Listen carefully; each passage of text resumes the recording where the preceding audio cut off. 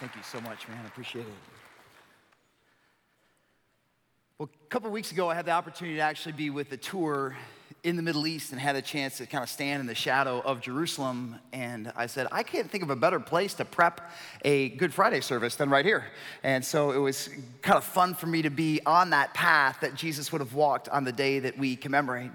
And although I've been familiar with the story and heard it dozens of times growing up, one of the questions that I keep asking is, why was the crowd that welcomed Jesus so ecstatic? Like they'd seen him before, they'd met him before, he'd been in Jerusalem before. What made this day different? What made people ready to leap out of their skin with excitement and energy? And I think the reason might be is that on this day, Jesus was announcing himself as a new kind of king.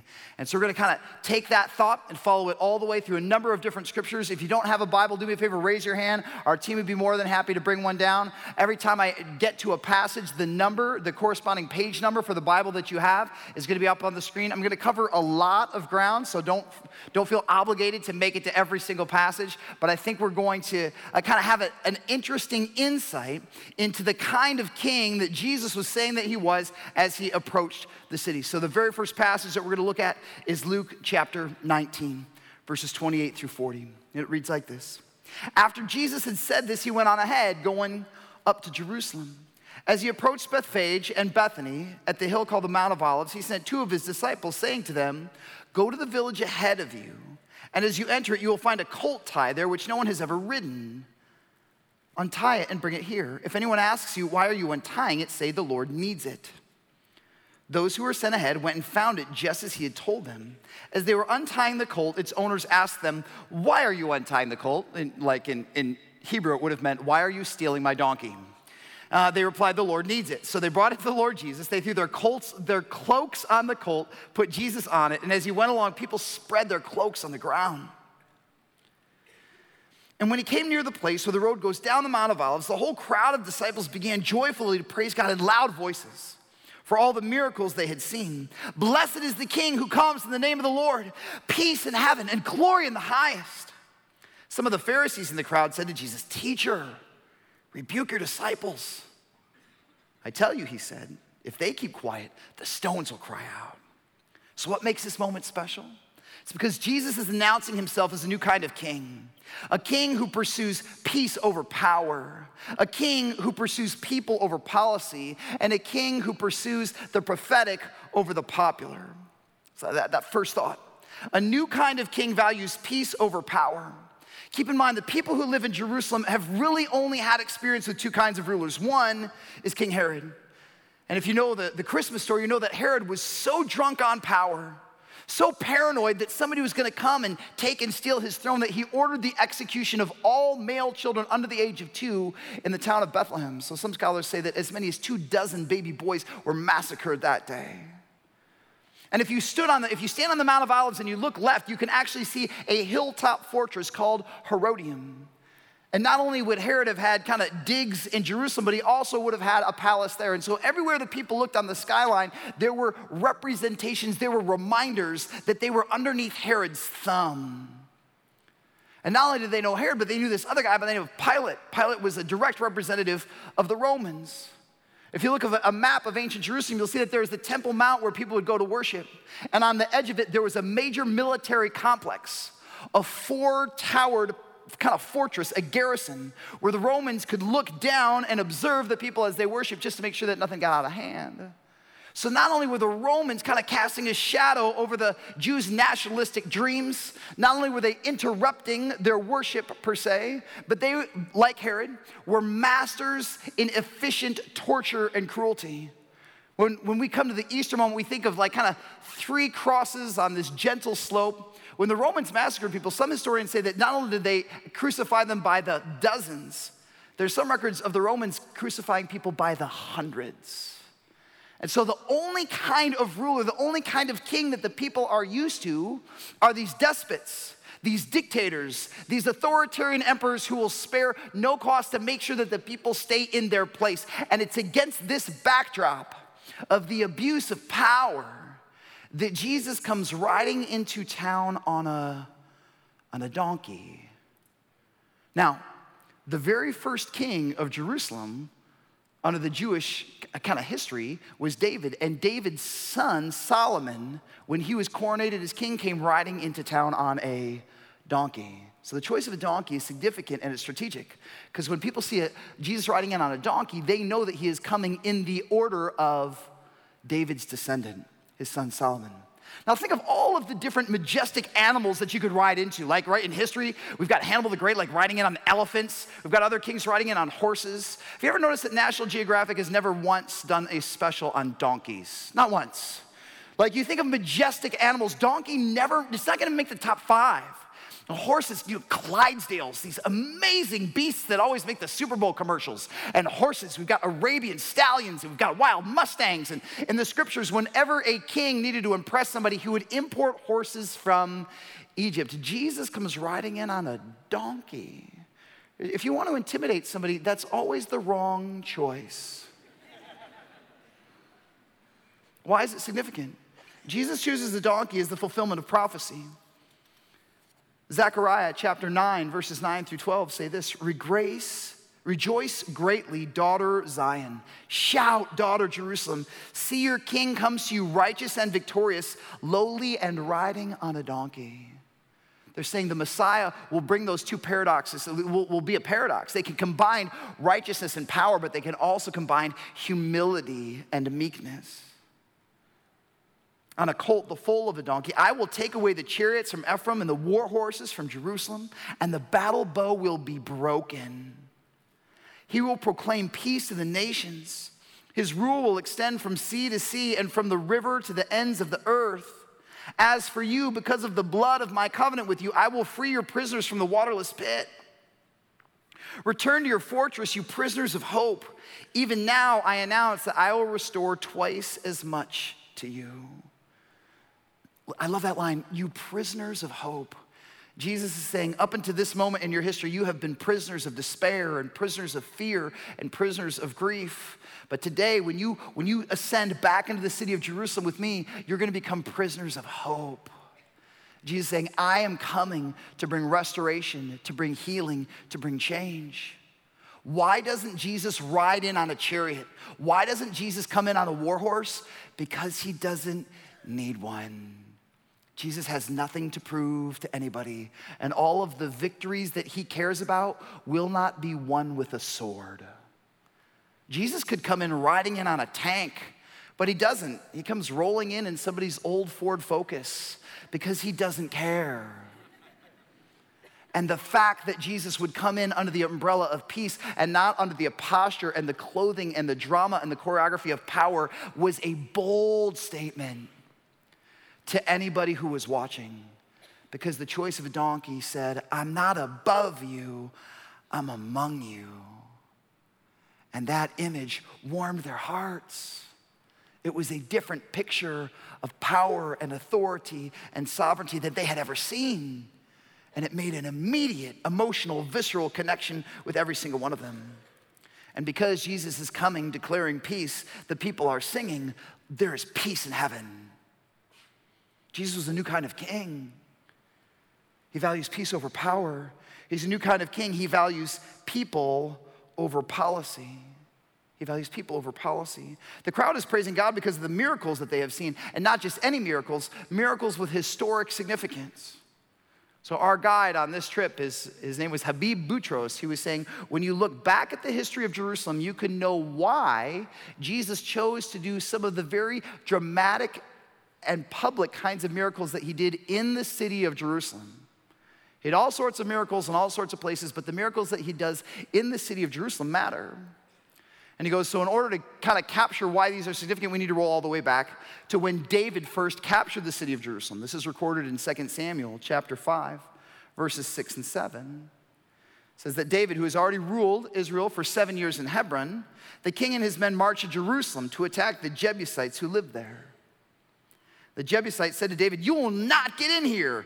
Even the blind and the lame could ward you off. They thought David cannot get in here. Nevertheless, David captured the fortress of Zion, which is now the city of David. So the Canaanite king is using the downtrodden and the marginalized as a means to antagonize David. He's using the blind and the lame and the poor as a punchline for his joke. And when I imagine the scene, I can actually see the king of the Jebusites parading out the blind and the lame and the downtrodden and positioning them on the wall.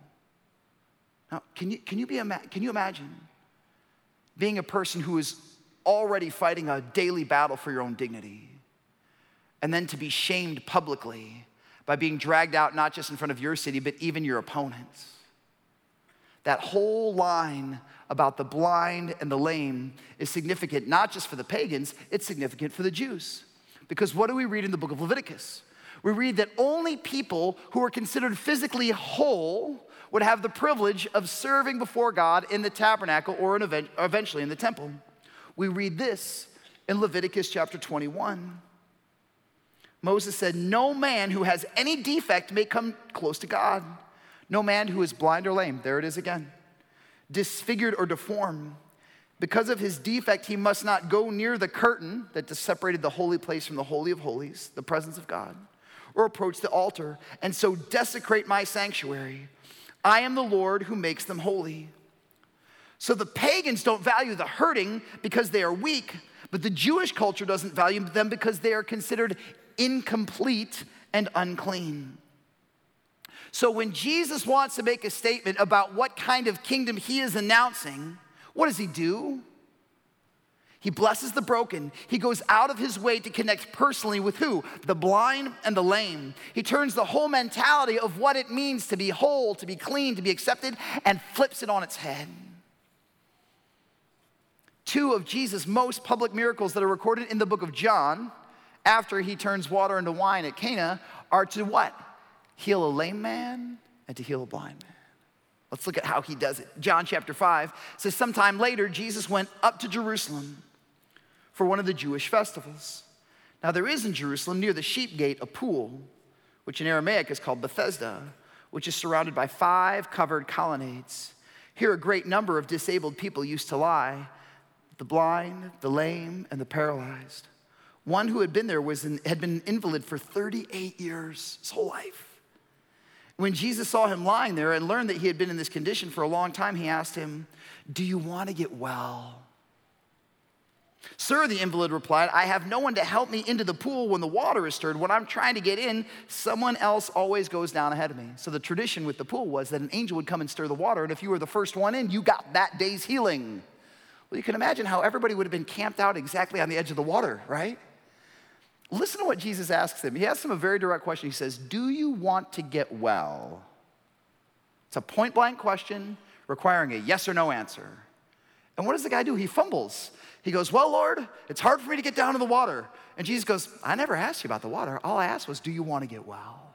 Why? Because Jesus has means of answering our prayers and our problems that we have not yet considered. And so the only question that Jesus is asking is, would you like me to intervene in this situation? If the answer is yes, then God gets to decide how that miracle transpires. And what I love is Jesus' very next answer was, "Get up and walk. Pick up your mat and walk." And at once the man was cured, and he picked up his mat and walked. Now the day on which this took place was a Sabbath. What's the law for Sabbath? You can do no work. Can't do any work at all. In fact, if you go to Israel to this day, observant Jews actually have 2 sets of elevators in tourist hotels. There's the regular hotels for the people who are Gentiles, who are not the elevator, for the people who are Gentiles and non-observant Jews. But the other elevator is called the Sabbath elevator. And did you know that the Sabbath elevator stops on every single floor of the hotel? Why? Because for you to push the button means that you are operating a machine. And for you to operate a machine constitutes work. So the laws for Sabbath breaking in that day and in this one are very strict. And this guy has just been healed, and Jesus, the master of the Sabbath, told him to break the Sabbath by carrying his sleeping bag back home. And the Jewish leaders saw the man who had been healed, and they said, "It's the Sabbath. The law forbids you to carry your mat." Nobody says, "Congratulations, you've been healed of paralysis." They said, "You're breaking the rules." But he replied, "The man who made me well said to me, 'Pick up your mat and walk.' It's not my fault. Some dude told me to do it." So they asked him, "Who was this fellow who told you to pick up your mat and walk?" And the man who was healed had no idea who it was, for Jesus had slipped away into the crowd that was there. Later, Jesus found him at the temple and said to him, "See, you are well again. Stop sinning, or something worse may happen to you." The man went away and told the leaders that it was Jesus who had made him well. Jesus heals somebody, and he does it on the Sabbath, and he does it on purpose. Why? To remind everybody who's watching that Jesus values compassion more than he values the code, that he values people over policy. And there's an interesting footnote here. Jesus has healed him physically, but he hasn't experienced a spiritual transformation yet. So Jesus said, "Hey, I'm glad that you can walk. That was my gift to you. But until the brokenness in your heart is healed, you're still spiritually paralyzed." And he goes, "And if you don't come back to me, something worse will happen to you than the failure to be able to use your legs." Why? Because Jesus presents a whole picture healing. He doesn't want to just heal our bodies. He wants to heal our hearts. He wants to sanctify our minds. He wants to bring our souls back to a state of right standing with his Father. We read this in John 9. As he went along, he saw a man blind from birth. And his disciples asked him, "Rabbi, who sinned, this man or his parents, that he had been born blind?" Can you imagine being the blind man? You're like, "I'm right here. I can hear you talking." And they're like, "Who screwed up, his parents or this guy?" The disciples didn't have the compassion, the empathy, or the humanity to embrace him as somebody who was an equal, somebody who was created in the image of God, somebody who God cared for deeply. All they could see was a theological conundrum, a problem to be solved. This was like a rabbi story problem. Train A leaves station B. They're like, "This is fascinating." And Jesus goes, "Time out. Neither this man sinned, because for him to have sinned, he would have had to commit a sin in utero. I'm not exactly sure how that works. Imagine a kind of God that would punish an unborn child for a sin that they committed before they were conscious for the rest of their life." He goes, "This man didn't sin. His parents didn't sin." He goes, "This happened so the works of God might be displayed in him." He goes, "As long as it is day, we must do the works of him who sent me. Night's coming when no one can work. While I am in the world, I am the light of the world." After saying this, he spit on the ground and made some mud with the saliva and put it on this man's eyes. Now, why is this significant? Jesus could have just spit directly into his face. He didn't. He spit onto the ground and he made mud. When Jesus made mud, what's he doing? He's doing work. What day is it? It's a Sabbath. He's breaking the rules again. Why? Because he cares about people more than he cares about the policy. And he puts the mud on his eyes, and then he says, "I want you to go down to the pool of Siloam," which means sent. So the man went and washed and came home seeing. His neighbors and those who had formerly seen him begging, saying, "Isn't this the same man who used to sit and beg?" Some claimed that he was. Others said, "No, he only looks like him." But he himself insisted, I am the man." "How then were your eyes open?" they asked. He replied, "The man they called Jesus made some mud and put it on my eyes. He told me to go to Siloam and wash. So I went and washed, and then I could see." "Where's this man?" they asked him. I don't know," he said. Here's what I learned about the pool of Siloam. The pool of Siloam is a pool that you can still visit the ruins of to this day at the bottom of a hill outside of Jerusalem. So you can see it in the bottom right-hand corner of this picture. See that? See the city wall? And then there's that light blue rectangular square. What would happen is that pilgrims who are going to worship would wash. They would ritually cleanse themselves in that pool, and then they would hike up the hill, up to where those domes were on the Temple Mount, and they would go and worship God in the temple. Now, if you were blind your whole life, you were considered an outsider. You didn't get to come to the temple. Why? Because you were incomplete and unclean. And so when Jesus says, "I want you to wash in the pool where other people wash so they can go to the temple," what is Jesus saying? He goes, "You've got a clean bill of health. You're allowed to come back," or in his case, you're allowed to come into the presence of God at the temple for the first time. Another historical record said that this is the pool where the priests had their own washing stations in the temple courtyards, but if they had come into contact with a dead body, if they had attended the funeral of a loved one, they were unclean. And so they couldn't even enter the temple complex. So what they would do is they would come to the pool of Siloam, and they would cleanse, and then they could go back to the temple. These waters, in some circles, were considered to be the bridge from uncleanliness to cleanness, from death to life, from brokenness to wholeness. Jesus is taking somebody who was an outsider, who felt incomplete, who had been chastised and pushed away, and welcoming him back into the family. Why? Because Jesus values people over policy. He values peace over power. And finally, he values the prophetic, because Jesus is operating in the tradition of the prophets. And the prophets always tell the people of Jerusalem things that they don't want to hear so that they can find their way back home to God. And Jesus values the prophetic over the popular. Only a new kind of king would value the prophetic over the popular. An old kind of king, a traditional king, is going to do what? He's going to do whatever it takes to keep the masses quiet. He'll intimidate them with fear. He'll bribe them with toys and games. You always hear that the reason that the Romans built the Colosseum is to kind of entertain people into submission. And a king who needs to keep the people down will never upset them to the point that they would want to revolt. Because a lot of kings, they can deal with war, but they can't deal with civil unrest.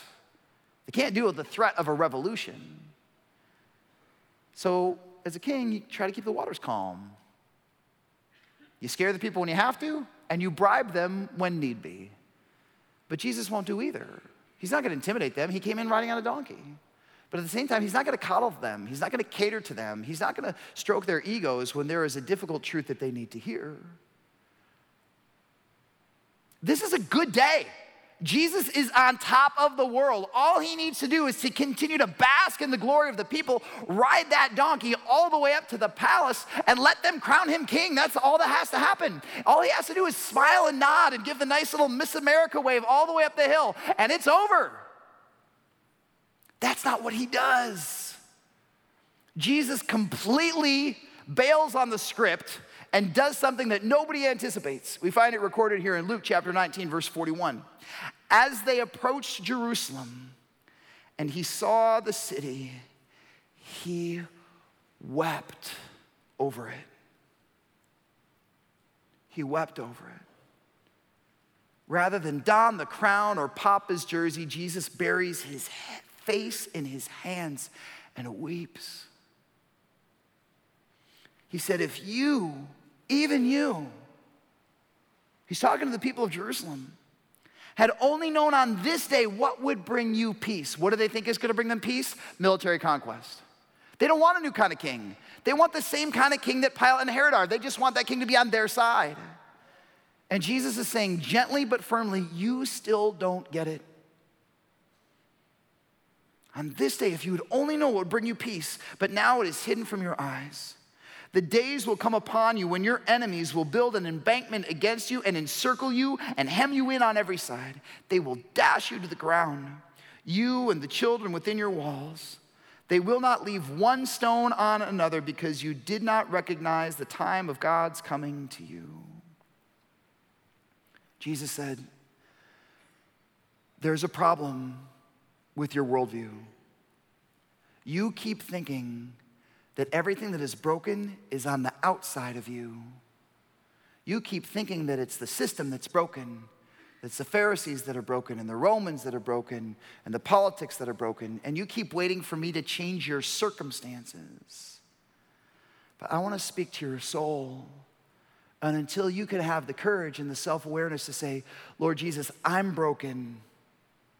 We, the people of Jerusalem, have lost our way in our greed and in our fear and in our nationalism and our insecurity. And we don't know who we are. We don't know which way is up. Will you help us? He goes, if you could say that, there would be hope for you as a town. But you can't, so there's not. And if you know the history of Jerusalem after the Bible is completed, you know that just one generation later, everything that Jesus prophesied on Palm Sunday becomes true. And you can go and visit the ancient ruins of Jerusalem today and see that not one of the major stones that constructed this temple complex are still intact on top of one another. In just one short week, Jesus comes from being the hero of the story to being the goat, from being on the top to being on the bottom, to be an almost king, to being jeered and mocked as he dies as a common criminal. What happened? What caused these same group of people to completely to make a 180-degree turn on Christ? It's because Jesus wasn't the kind of king that they wanted. And Jesus would not agree to their agenda. And he wouldn't do what they wanted, when they wanted it, and how they wanted it done. And they said, if that's the king that you are, we don't want you. A lot of times we want Jesus to make our lives a little bit more convenient, a little bit more fun. We want Jesus to just kind of rubber stamp whatever it is that we've already come up with for a great plan for our existence. And if my guess is if you've walked with Jesus for more than 5 minutes, you know that he very rarely will agree to your terms.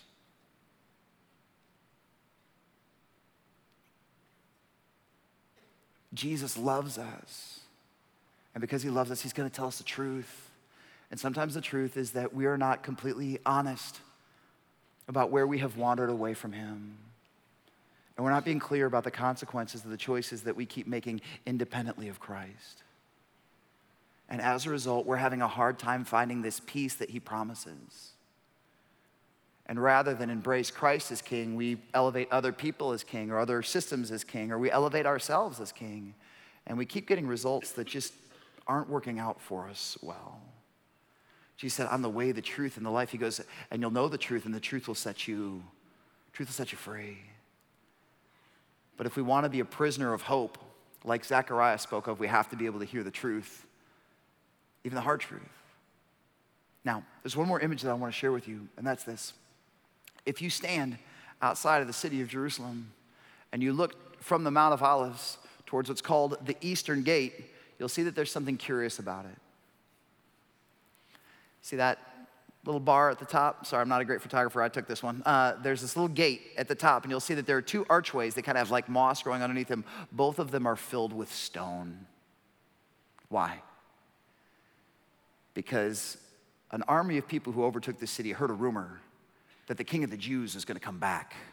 And when he came, he was going to come down from the Mount of Olives on this path that Jesus is on and up through the Eastern Gate. And because they wanted no part of this Messiah and no part of this king, because they already liked the system that they had, what did they do? They walled off the very same gates the Messiah was supposed to come through. And every single one of us has a choice to make. Why? Because every day is Palm Sunday. Every day, Jesus comes walking the path to our heart saying, I'm coming in gentleness. I'm coming in healing, and I'm coming in truth. I want to give you the gift of myself. And you and I have a choice to make. We can either wall off that gate,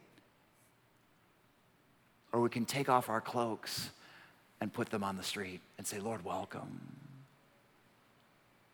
See, my guess is that if you're at all like me, you're here because you're spiritually curious. Or you're here because you have a desire, a burn, or you want to kindle a burn to allow Jesus Christ to reign over every square inch of your existence. But most of us have a corner of our kingdom or a room in our heart or terrain in our mind that is still walled off to the Prince of Peace and to the King of Kings. And on this Palm Sunday, and on tomorrow, and the next day, and on Wednesday, Jesus is saying, I want to come to you in humility. I want to come to you in compassion. I want to come to you in truth. Will you let me be a new kind of king? And some of us, our hearts are trembling with fear because the image that we have of God is one that's detached and one that's cruel and one that's imposing. That's not who Jesus is. He's a new kind of king. He comes in riding in on a colt. And some of us, our hearts are broken. And we're just kind of stuck in the dust of despair. We're afraid to get our hopes up for fear that they'll only be disappointed again. But Jesus is a new kind of king. Jesus specializes in restoring the broken. And if he can heal those who are literally blind and lame, he can heal whatever it is that's broken within us too.